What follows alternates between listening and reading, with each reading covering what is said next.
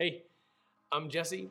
We are in chapter 2 of Ruth this week in our sermon, in our curriculum. And today in our devotion, I want to zoom in on verse 10, but then I want to take us back again to the Old Testament roots. That's then my primary objective in our devotions, is to show you some of the roots within the law that are at play in the book of Ruth.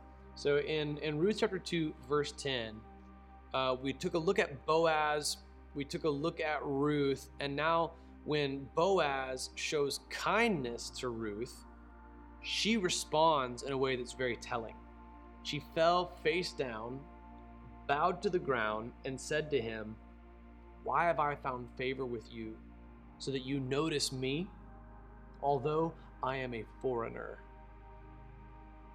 She's self-conscious about how conspicuous she is as a Moabitess.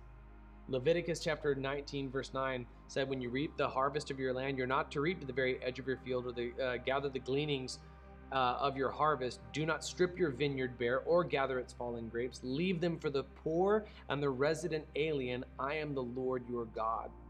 And now here's Ruth. She fits the description perfectly of the intent behind Leviticus 19 and Deuteronomy chapter 25. And when she's found favor, which was exactly what she set out to do. Remember how she asked Naomi, can I go gather in the field of someone with whom I find favor? She's found favor. She's blown away by it. She's really shocked to see that she's found this field that belongs to somebody who would enact Leviticus 19 and Deuteronomy chapter 25. She fell face down. She bowed to the ground. This poor widow. She's already been through so much. Her father-in-law is dead. Her brother-in-law is dead. Her husband is dead. Her mother-in-law, whom she has proclaimed absolute loyalty to, is just lost in bitterness. And her sister-in-law, Orpah, her only peer in the world, it seems, is really gone. The person who could best relate to her at all, Orpah, has turned away and gone back to Moab. She's made this proclamation of loyalty, not only just to follow Naomi, but really to the Lord. It's a Gentile conversion in the Old Testament. When she said, "Your God will be my God," this is the result of it. She's now provided for. She's now under the care of Leviticus 19 and Deuteronomy 25, the law of God. She's found favor in a man who you're going to see more and more just like foreshadows Christ. And she's humbled by it. When you make Jesus Lord of your life, you declare the truth that he is Lord. You come under his covenant. And if you have self-awareness, like as the sinners that we are, the grace can be overwhelming. Today in this text, Ruth is just overwhelmed by the grace. Suddenly, Leviticus 19 doesn't seem so utilitarian, does it? It wasn't just like this punch list of rules punctuated by, "I'm the Lord your God, I'm the Lord your God, I'm the Lord your God." Like, the reason that he said that is he really meant it. And he knew that these would be poured out in acts of compassion upon people like Ruth, and would be received well with such humility. She fell face down. She bowed to the ground because she had received the grace that had been prescribed for her long ago in the Word of God. You see what you and I have in common with Ruth? Long ago, this was written by God. Not even just the Old Testament, but the New as well, in which we find ourselves.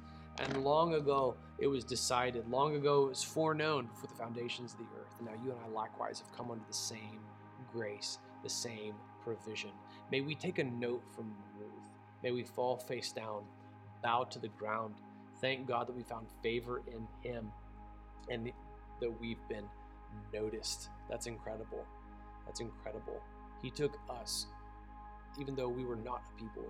He made us his people. While we were still sinners, he died for us.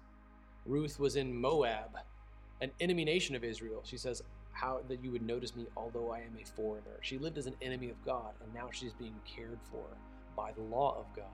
You and I have so much in common with Ruth. Let's take a moment and let's humbly, like Ruth, thank God for his favor upon us. God, long before the foundations of the earth, you knew those who would believe in you. And you predestined us to be conformed to the image of your Son. You called us, you justify us, you sanctify us, and one day you'll glorify us. And God, we behold the majesty of the grace of it all. We're just blown away. Jesus, who are we that you would die for us? Who are we that you would notice us former enemies of God adopted into the family. We behold beautiful work of your servant Ruth. We're inspired, God, to reverential awe of the same fashion. In Jesus' name we pray. Amen.